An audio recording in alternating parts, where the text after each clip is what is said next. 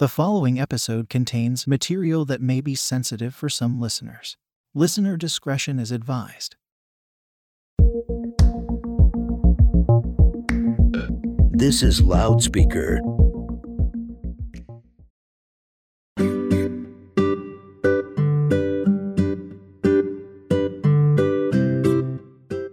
Welcome back for the second episode of my interview with the amazing Sarah Edmondson, who was in the NXIVM cult for 12 years, was branded and scarred by women in the cult whom she thought were her allies and friends, and it turned out to be an initiation into a sex slavery part of the cult with Keith Raniere, who was the leader of the NXIVM cult.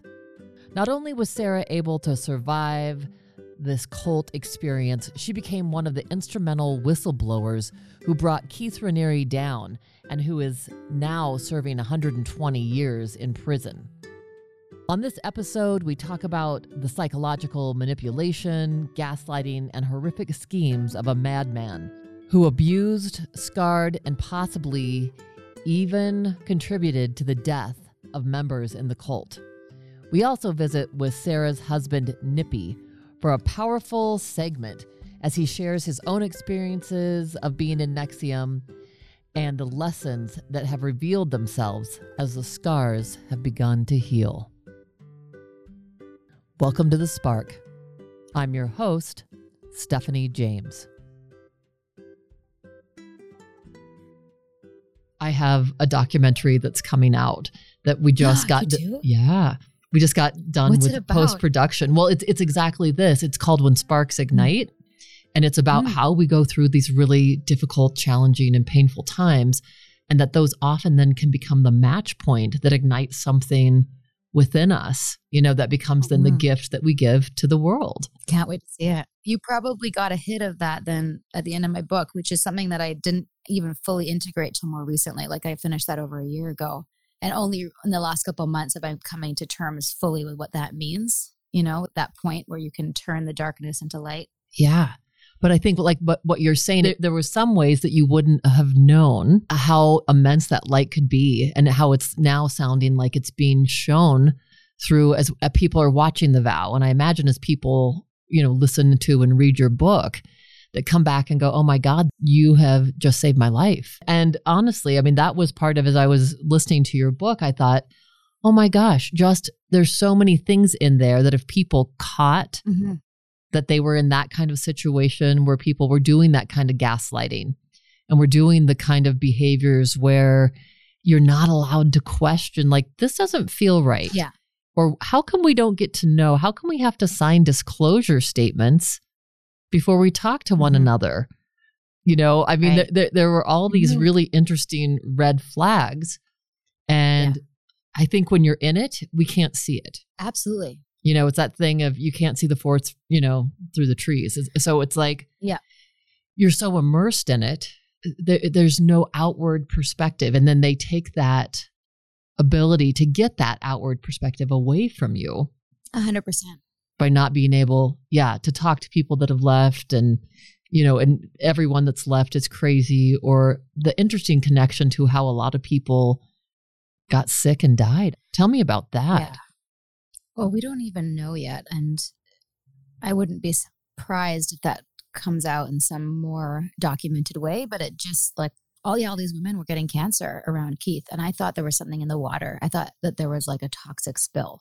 And that was my first thought. And then as I woke up later and put the pieces together, I realized, either it's the own emotion of these women who are suppressing what they truly desire and what that does to your insides, which I do believe can cause disease. Not all, right? There's some environmental, but sometimes it's like even harboring dark secrets could affect the body and not being true to yourself and being, actually in NXIVM we called it breaching your own ethics or an ethical breach. So I think that does exist in reality.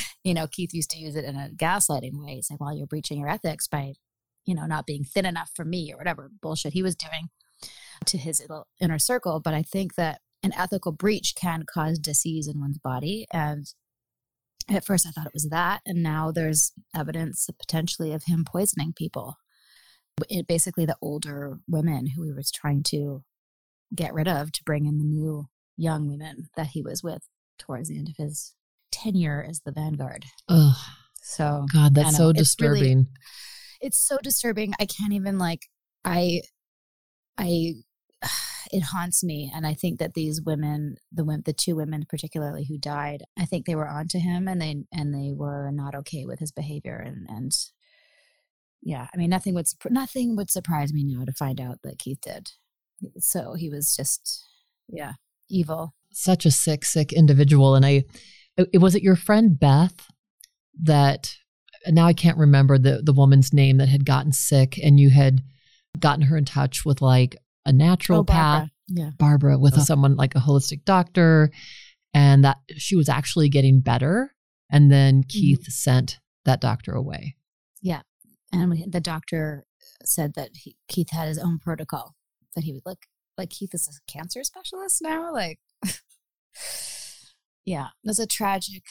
I hope that there's some sort of justice for those women, or that gets resolved in some way. But yeah, it's awful. Well, and Sarah, speaking of justice, there were two things that stood out to me that were kind of the pinnacles for you that started cracking things open. Mm-hmm. And one was when Keith himself said to you, after you were, because you oftentimes, because you were an actress and, you were so good at what you did, and and you believed in it, and that he said to you, that this was really important because you were giving people the illusion of hope. Talk about how that struck you. Oh, when he said that, I just couldn't reconcile it in my brain. Like, I didn't even know what he meant until later. Like, illusion. It's not real. It was one of the few little cracks in the dam, which is something that I've since learned about. I think it was actually from Yanya's book.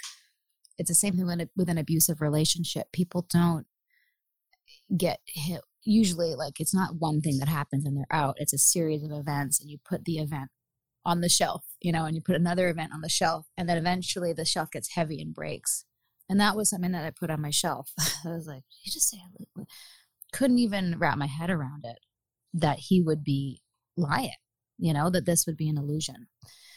And a number of other things. Somebody sat me down, a friend of mine's husband, Pepe, who's in the book as well, saying, what is all this media? And I shared my training. It's a smear campaign against this noble man. And if you understand that he's trying to put ethics and goodness out in the world, there's going to be pushback. And I really believe that. And he was like, well, the media doesn't work that way. Like, they may spin and they may exaggerate, but they can't completely fabricate everything. Like, it has to be based on something.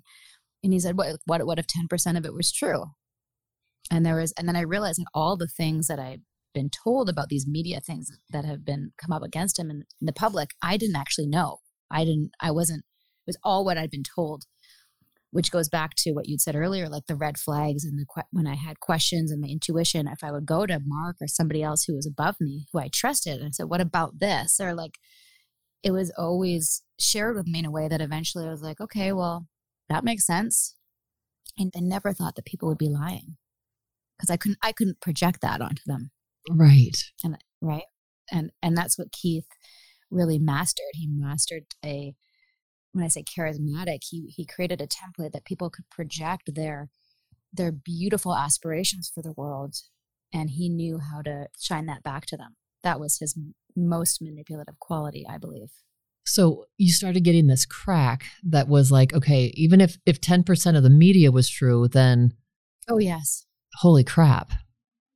Yeah. What happened next? Yeah, there was a number of cracks. I mean, definitely probably the biggest was going through the branding experience, which I thought was going to be a tattoo. And funny you mentioned that about, going across the coals. It was one of those moments, like, I'm going to go through this experience and everyone's doing it around me, and I'm going to do it. We're going to do it together, and it's going to be bonding, and it's going to be tough, and I'm going to go through pain, but I'm going to come out on the other side. And if I had known that the symbol that they were putting on my body was Keith's initials, I 100% would have said no. So It wasn't the branding itself necessarily that woke me up, although it did create a crack. I went to a very disassociated place to go through that 25, 30-minute medical procedure without anesthetic. Dear God. Right? Yeah, which was like horrifically painful. I have to like not think about it too much because it's just too triggering. But going through that with not even the thing that woke me up, it was finding out weeks later that it was his initials.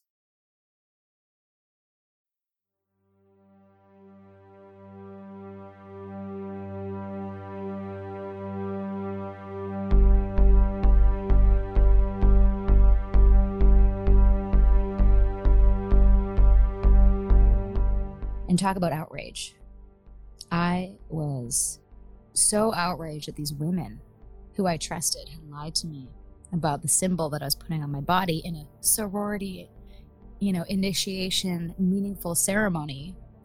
I mean, fuck you.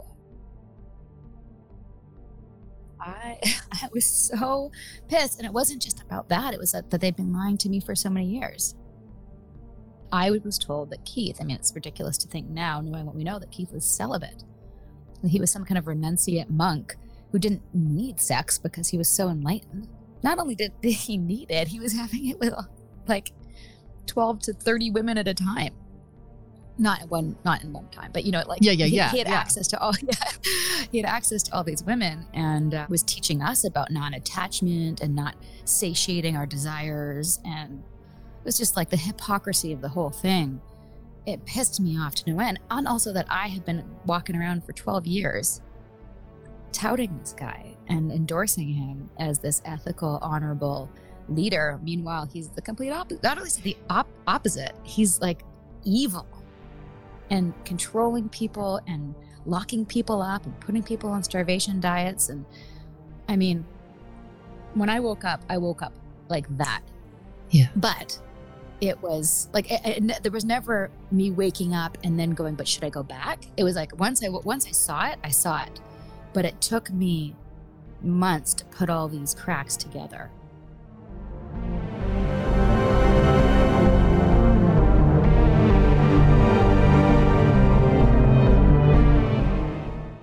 I just got the chills as you said that. Because once you woke up, yeah. There was no going back, right? Once the light was illuminating the darkness, there was no going back. And, I have clients that come to me that have been in relationships with a sociopath. And they know. Oh, absolutely. I dated someone, I hate to even say this, like 10 years ago, who was literally, he was lying to me the entire time. And wow. Who would have known? There was enough that was true about who he was in his profession and things he had done that I believed it. Thank goodness, I think it was about 5 weeks long when I started finding out. It wasn't like it was a real relationship. We had just started dating. Yeah. But I've been, in working with individuals who have had these, for years and years and years with the sociopath. Mm-hmm. And when that truth gets revealed, and just how they would beat themselves up and say, well, why didn't I know? Why didn't I see these things?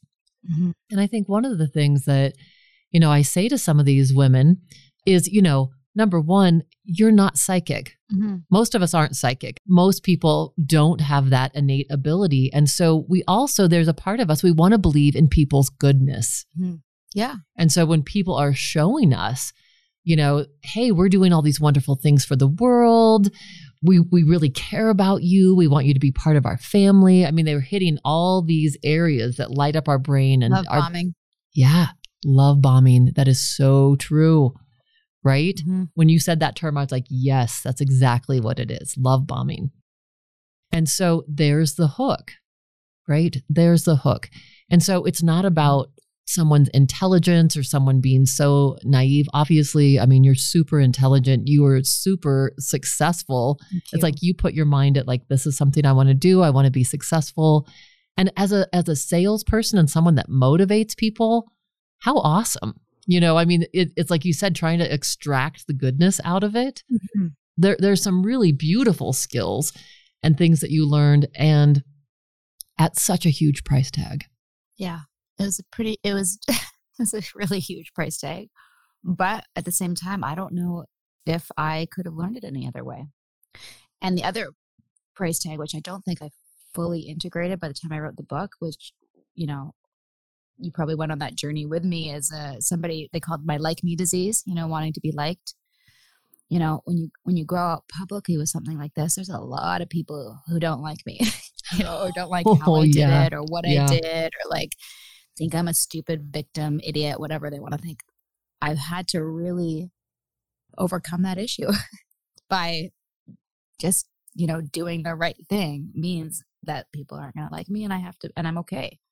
And that's something that you can't really, that's an experiential aha, right? Like you can't tell someone, well, don't let it affect you. Don't take it personally. Like, how do you overcome that? Yeah. It's not that easy. It's not just words, right? And you go, oh, yeah, I'll flip the light switch and now I'm not going to worry anymore what anybody thinks.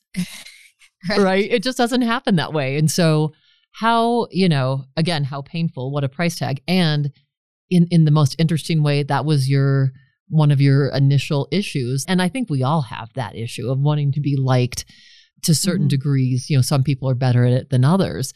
And then to get to that point where I think we get there where it's like, okay, yeah, this is the truth about me. This is my experience. I'm going to live in my integrity. I'm going to live in my truth. And if that causes you not to like me, okay.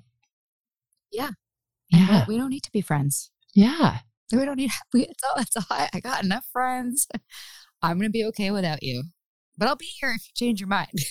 Maybe. Right. Maybe not. Right. Yeah.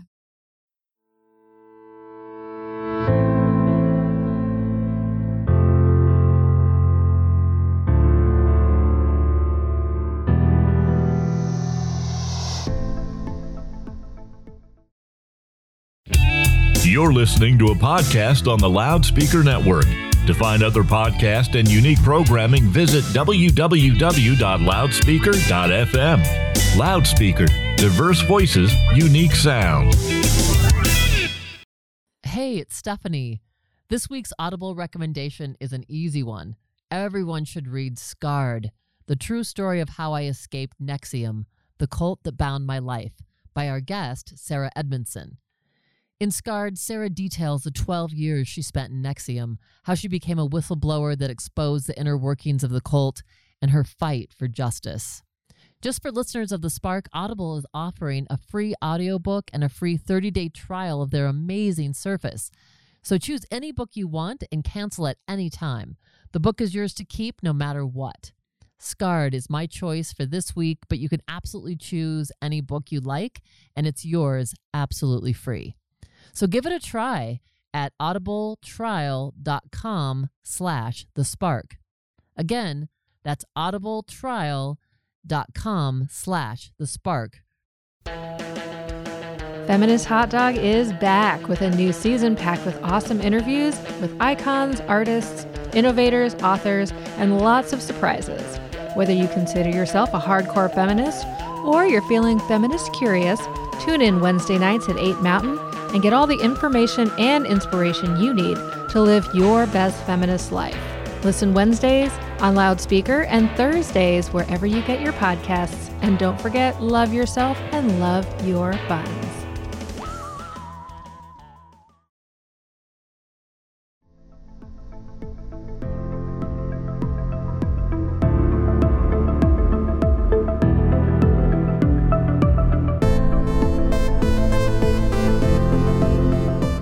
And speaking of that, I have to mention your awesome husband, Nippy, who... He's so great. I just love that through all of this, because he was involved in NXIVM as well. And that the two of you, and I had such an affinity for Mark. I don't know if I'm going to say his last name right. Vicente, yep. Yeah. I had this like affinity for him through this book, and the way that you all bound together in the end to really get through this. Talk about what that was like for you. Well, we called it Team Takedown.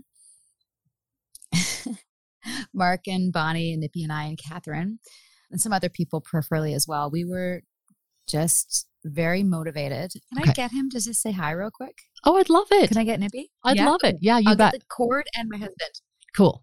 Hi, Nippy. This is my handsome husband. Hi, how you doing? Good. How are you? This is Stephanie. Almost 2 hours. I know. I've been in the other room. Yeah, we're going to wrap up in just a little bit here, I promise.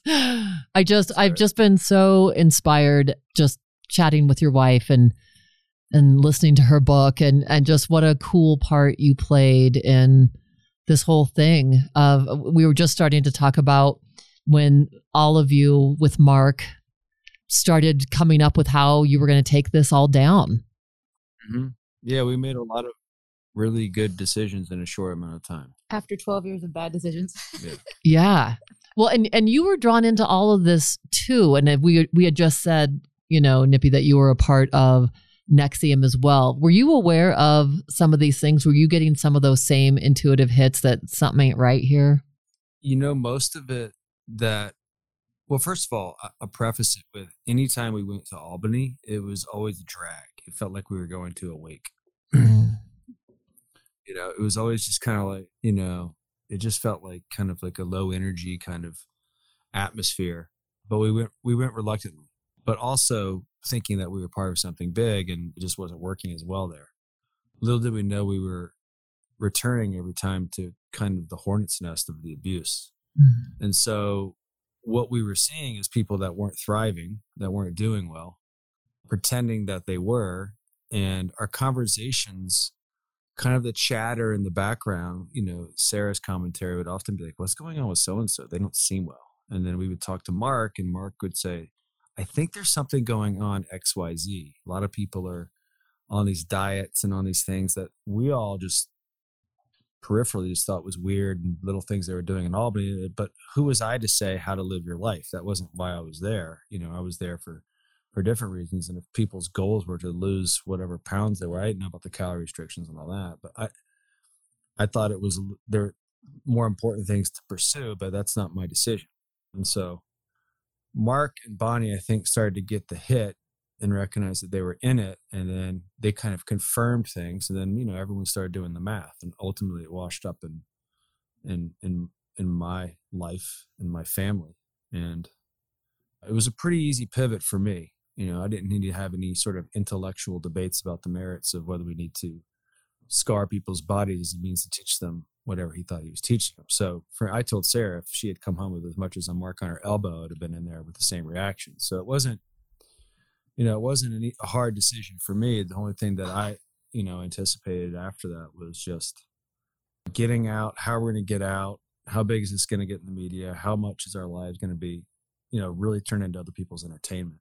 I was interested in that. And that was, I went into a mode of just protecting my family. And honestly, I was willing to kick some ass if I didn't, if it was like, honestly, I was at the point where, okay, if we do this and we still get in trouble, I'm going to go handle this in a way that gets attention, because I knew in my heart of hearts, we didn't do anything wrong. The fact that my wife has to deal with this is what's wrong. And I'll break every bone in my hand to ensure that people see this and this gets upheld. I wasn't going to stop until that was done. And there wasn't anything that was going to stop. There wasn't anything, a barrier that was going to stop me from seeing that was going to happen. If people weren't going to listen to us, I was going to make them. And that's not tough guy talk. I'm scared doing that. Oh, sure. But that's how, that was my conviction. I came to this. It's like, you don't get to do this. Right. This doesn't. And so that's just where I was for about 6 to 7 months. Sarah and I call it sniper mode. And then, I'd say really it wasn't until about January of 18 where I really was like, I don't know if you've been in traumatic situations where you're like, yeah. So even like when I was younger playing football games, when I would come home at night, the come down of playing in a football game was like, I would sleep for, and I felt like it's kind of like an airline flight, right? You're going to make it, but it's a lot of boredom spiked with like a little bit of turbulence that scares that. A little adrenaline. Yeah. 7 months. Yeah. It was 7 months of that, and here and there we get a little bit more when things come out. It's less and less, and you kind of get acclimated to it because you start to recognize it and you get acclimated to kind of these hits. And I feel like I can temper them and I understand them now, and I know that I'm okay and it's safe. But when they're hitting you like that constantly for 7 to 8 months, it was just hard to and have a kid and all that stuff. There was just, I didn't recognize, you don't know how much pain you're in or trauma you're in until it's gone. Right. Oh, I do. Yeah. So, as I've kind of started to get my legs back in my personal life, I look back and go, I was like, holy shit, we really did go through but when you're in it, you're in survival mode, and, the human body is an amazing thing. It's an amazing instrument under those conditions. And I also feel like if you have enough self-awareness while going through it, you get some valuable lessons. And I think we did as well. And I can honestly sit here and tell you, and I think I've been able to say this for about 2 years, I wouldn't change a thing, just because, where we are, how we've evolved as people in it. We got lessons that not many people get, and not in that fashion. We've been talking about it. And slowly embracing those and embracing how to talk about it. And, to be honest with you, I find the whole social media thing just really it's a difficult thing to know what to embrace and when, because it's so toxic, and I don't want to participate in that atmosphere. And it's really McDonald's for the mind, a lot of it. And right. I just, I'm mindful. I will cautiously say no to things more than yes, just because, it's dirty water, and I don't. Yeah. I don't like it. Yeah. Well, and something that you said that really struck my heart was when you said, about how things can be so sensationalized in the media. Yeah. And and they're incentivized to do it. Yeah. Well, and the thing is, it's like people don't realize, and I am a trauma specialist, so I've done a lot of trauma work with people that have been through such significant, horrific events in their lives. And it's like, this isn't just a story. This is your guy's life. Sure. These are real people. This is, you and your family. And it's not just the story that's up on a screen, and, people can really get distanced from it as well. So I guess that's something that I think is really important to point out, is just the human element and impact of this, that it's not just this 3-ring circus for people. Which is a single reason I agreed to even participate in anything. And like I said before, it's difficult to ascertain who, what, and where is going to ask what. But Kareem and Jahan, they're the ones who made the vow. For the makers of the vow, for whatever reason, I just wrote something to one of the producers, divine intervention or dumb luck. Doesn't matter to me. Those two had the requisite empathy to tell our story and wanted to tell it. And as opposed to lots of offers coming our way for money, which we didn't want to do. Because honestly, let's say you're 3 years, you've told the story, you have maybe $500,000 in the bank, but they didn't tell your story right. Yeah. And you're kind of put in a news cycle and you're spit out. That's not worth it. But if you tell your story right and you align yourself with people with what I think is a dimming light, people that want to imbue things with empathy and light and all those things, you need to align those people need to get together. They need to get together right now. Absolutely. To help shine this light. And that's she's one of these people. Yeah, no, I agree. I believe that. Sarah said you're one. Yeah. Sarah said you're one of these people. And I said, yeah. I mean, if you're interested in trauma, I mean, I think really, the social media spikes people's trauma. It's designed to hijack it and trigger it. And if that's a lot of it right now, it's working.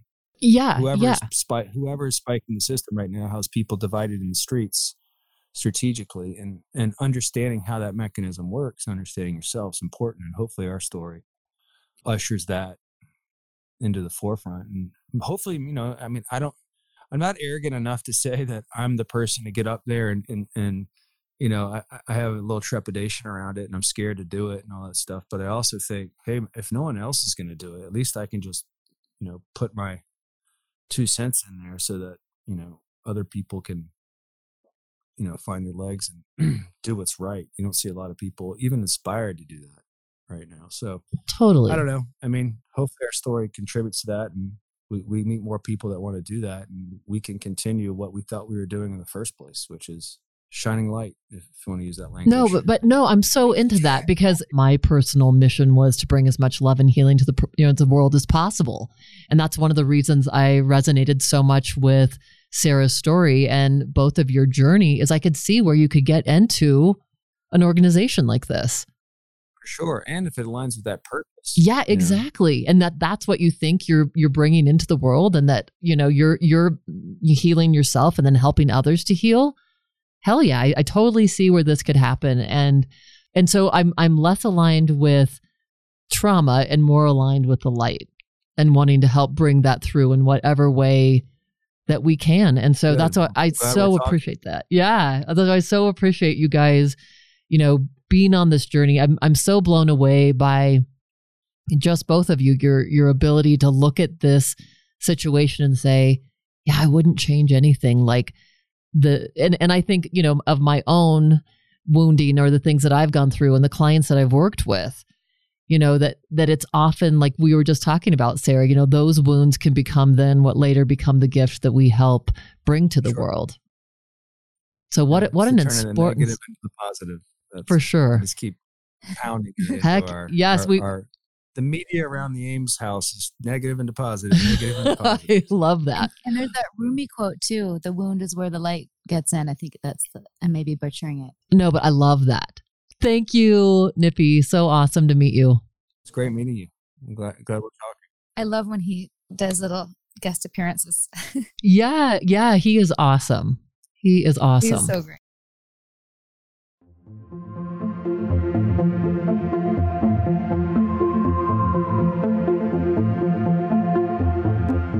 I'm really curious, as Nippy was saying about being selective about who you choose to do your interviews with. What made you choose to do it with me? That's a good question. I think, my first intuitive hit, and that was to go back to your question from the beginning, what's my healing? And my healing is largely reconnecting with my intuition. So just even the name of your podcast intuitively was positive. And then listening, and honestly, sometimes it's just hearing someone's voice and the way they ask questions, and what's the mission, what's the outlook, what are the nuggets you're trying to reach, get to your audience, and are they in line, and does that feel right for me to share my story with? So all of those things said yes. Yay. I'm so thankful. Yeah, I'm so glad. The last question I want to ask you, and then we'll wrap up the interview, is sure. Last October, when Keith was sentenced to 120 years, what was that like for you? How did that impact your healing? Well, first of all, I was sitting right here being interviewed for season 2 for The Vow, and we got that news, and it was very surreal. I couldn't quite wrap my head around it because we were hoping for life, right? But even with life, there's always room to get some time off, or, with good behavior or whatever. When I heard 120 years, I felt a real sense of finality, that we were safe. And even still, there's a little bit of he's got his inner circle that are his flying monkeys, right? His enablers who can go off and do things, which I don't always feel 100% safe until everyone's woken up and not doing his bidding. But generally felt very safe and felt vindicated, felt like, all of this work had finally come to a result that we could feel so good about, and so feel so much relief. And oh God, it was just, it was a real ribbon around the whole thing. Just boop, it's done. Yes. And at the same time, it's not totally done. Like there's still 4 other people to be sentenced. Okay. So it's 99% done. But in terms of Keith being taken care of, and the world seeing, the truth about who he is very final for me, because that's always been part of the cult closed looped system of logic, is that there's always that trigger in my head going, well, what if I'm wrong? What if this is good? Because that's how he trained us to question ourselves and to not have finality in our own ability to analyze things. So just to know that the judicial system did its job and found all this evidence and proved it, and it's not just something that I created in my mind, felt very final for me. Yeah. God. How beyond validating that must have been. Yes. Very, very validating. And at the same time, very sad too, because the stuff that came out in the trial was horrific and way worse than anything that I went through. And a lot of people's lives were damaged. So even though it was a positive moment, it was also the recognition that, a lot of people have been very hurt. So it was a real mixed bag of emotions. Yeah. Yeah, I imagine. So Sarah, from this point on, how do you see this healing journey for you? What does this look like? Well, I don't totally know. And that's something that I've come to terms with, is that it's okay that I don't know. And that recognizing that my purpose in terms of exposing this monster and, my role in that is that now that that's done, I can do the things that really just are joyful for me, and that I can be with my kids and not feel like I should be building a company or, going. I don't have that same pull anymore, but I can just be and continue on my self-development journey without the toxic shit. Yeah. And to keep shining that light for people, because I think that it's the only way that I can move forward feeling like it's the best possible outcome, that I can now help others. And whether it's helping them get out of cults or helping them avoid the pitfalls and not get in the first place, which obviously would be better. I have this template now and I can share that. And it's pretty paint by numbers once you understand what it looks like, and just continuing to talk and shine and do things that bring joy and continue healing. So that's as far as I can see right now. With COVID, it's hard to imagine travel or anything like that, but it's okay. It's allowed me to just be still and meditate more. So I look forward to joining your meditation circle. Yeah, I'm excited as well. And it's that thing of just allowing yourself to be a human being for a while, instead of, like we always hear this classic, you don't need to be a human doing right now in your life. You can just be a human being. And really finding you even more deeply in that place. That's beautiful. So that's the goal. That's awesome. If there's any essential message, Sarah, too, as we're wrapping up, what do you want to leave listeners with? Great question. A couple things. I would say, if you are a seeker and you're on this journey, that there's lots of great tools and methods out there. Do not devote your life to one particular one. There's lots of ways to reach joy, enlightenment, divinity, whatever you want to call it, that you need to find your own inner authority and that journey, that introspective journey, like find people to help you and lead you and guide you, but not hand over your authority to them, is one major nugget. For those people who are listening and maybe find themselves in such a situation with a person or a group, an organization or whatever, that there's tons of resources out there to help you get out, and that you can, and that it may feel very scary to leave, and that dependency can be very paralyzing. But once you see that there's hope and that there's light and options, that you can get out. And thirdly, the importance of standing up against this stuff is like, this is the time. There's no room for it in this world anymore. And I feel like there's this uprising of people speaking their truth and telling their stories. I will say it's just early days, but I'm working with a number of people in this cultic abuse recovery field, and we're starting a hashtag I got out movement, like hashtag me too. Love for it. people to tell their stories. Yeah. And to not feel shame about whatever thing they got caught up in, and removing the stigmas about those things. So I feel like it's a new era. And when you stand up against abuse of any kind and say, this is not right, it helps it. Well, hopefully it will stop, but it has to happen. And that also will be self-defining and builds character. So I encourage people to leave, to speak their truth, and to know that there's hope. Yeah. Thank you, Sarah, for shining your light of hope and sharing it with all of us. So awesome. Thank you. Thanks for giving me the space to do it.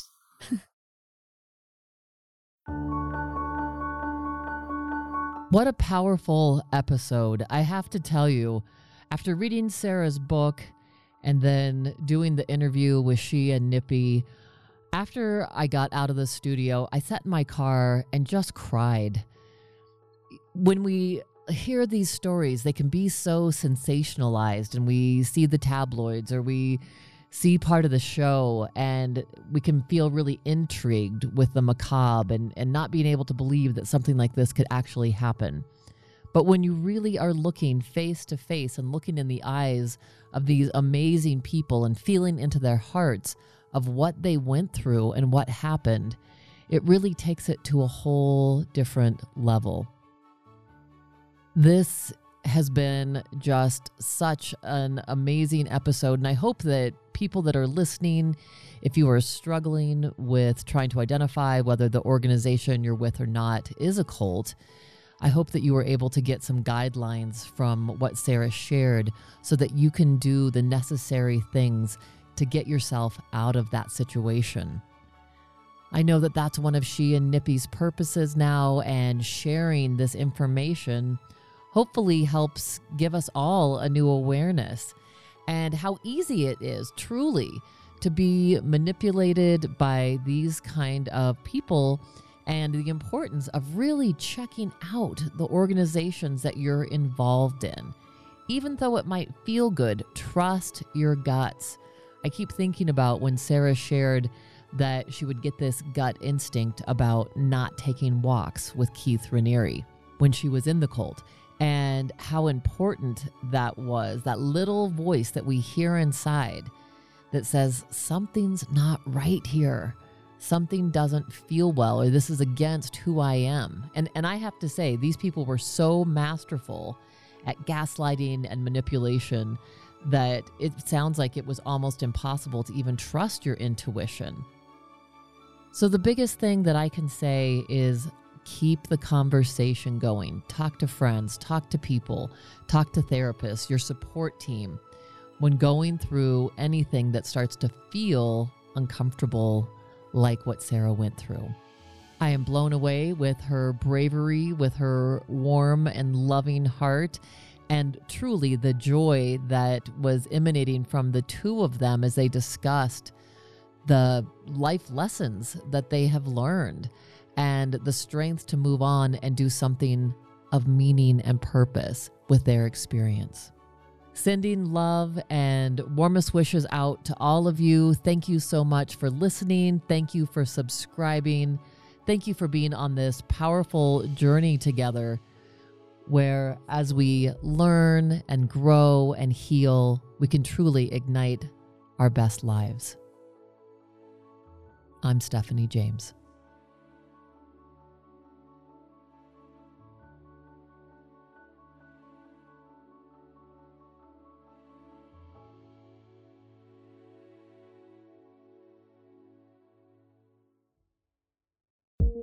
This has been a production of Loudspeaker Networks. For more on this and other programs, visit loudspeaker.fm.